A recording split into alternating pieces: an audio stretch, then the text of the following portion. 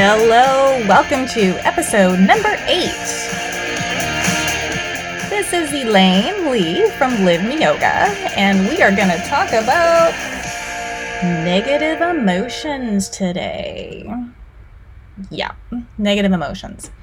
I chose this one because, quite frankly, as I said in the last episode, I've been kind of going through my own little lull of staying motivated, and I've had some negative emotions kind of seep in the old mind. So I wanted to share with you some of the ways on how we've been able to deal with our negative emotions. And here's just some tips if you're ever feeling a little depressed or maybe, that whole downhearted, heavy feeling. The first is we do have to accept feeling what you're experiencing. And certainly not a secret to anybody that admitting something is the very first step to overcoming it. And same is so true for what you feel, because it will absolutely be rooted to what you think and what you say and what you do. So we have to just come to grips that you're going through something. And if you truly want to overpower and limit this negative emotion you're sensing, you first have to understand why you're feeling this certain way. You got to be real honest with yourself. Acknowledge that feeling, and then and only then can you start to take control over them and change your perspective on it. So number 2, kind of like mixed in with that first one, is recognizing that root level of your pain. You have to identify what triggered. Is it, maybe sadness triggered a sense of self-worth, a trigger of being very lonely? What made you lose hope and have that sense perhaps of being worthless? Because we all have gone through that. And if it was perhaps maybe someone else's behavior towards you or a life event that created this trigger, we have to start recognizing these triggers. And once you see that whole foundation laid below you, it's so much easier for us to deal with it as we see it pop up perhaps at a different point in our life.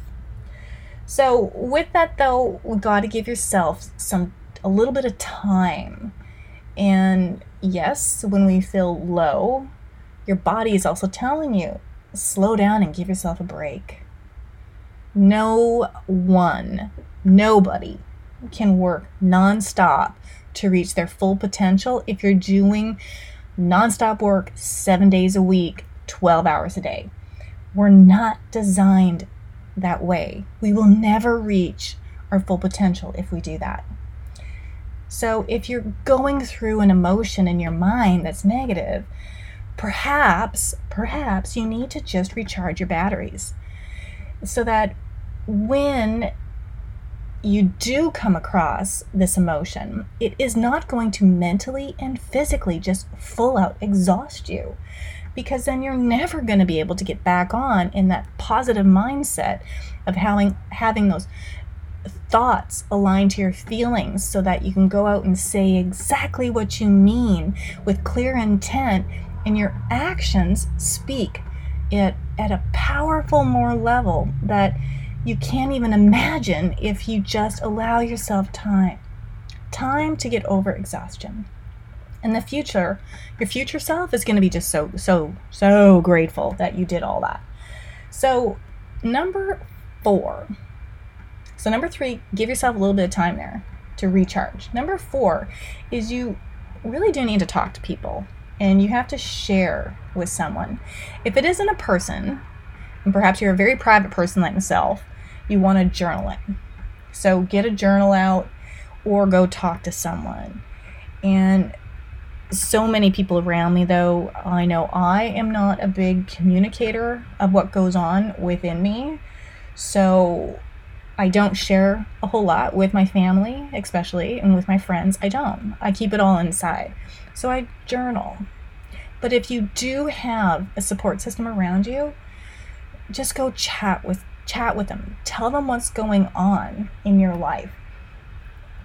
So because I don't, take that advice very well, except I do journal, is I live with my positive affirmations. Every single morning, I say my positive affirmation in my mind.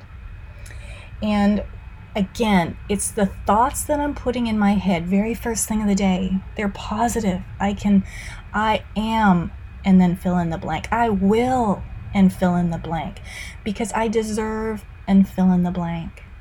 So my mind is positive. My energy with my emotions is positive. So what I'm saying to myself and others is positive. And my actions will be positive. Think, feel, say, and do in your affirmations.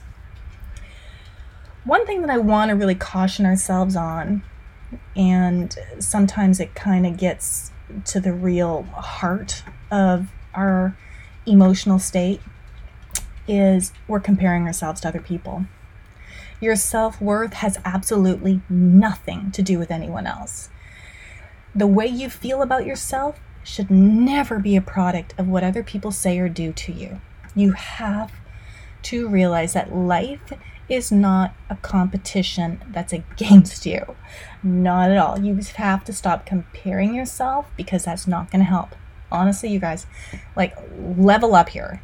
Take a stance and realize that if you compare yourself to someone else, that is not beneficial to you. It's not going to help you grow. And it could even, let's face it, it could really make yourself feel even worse, especially if you're on social media nonstop looking at other people's lives.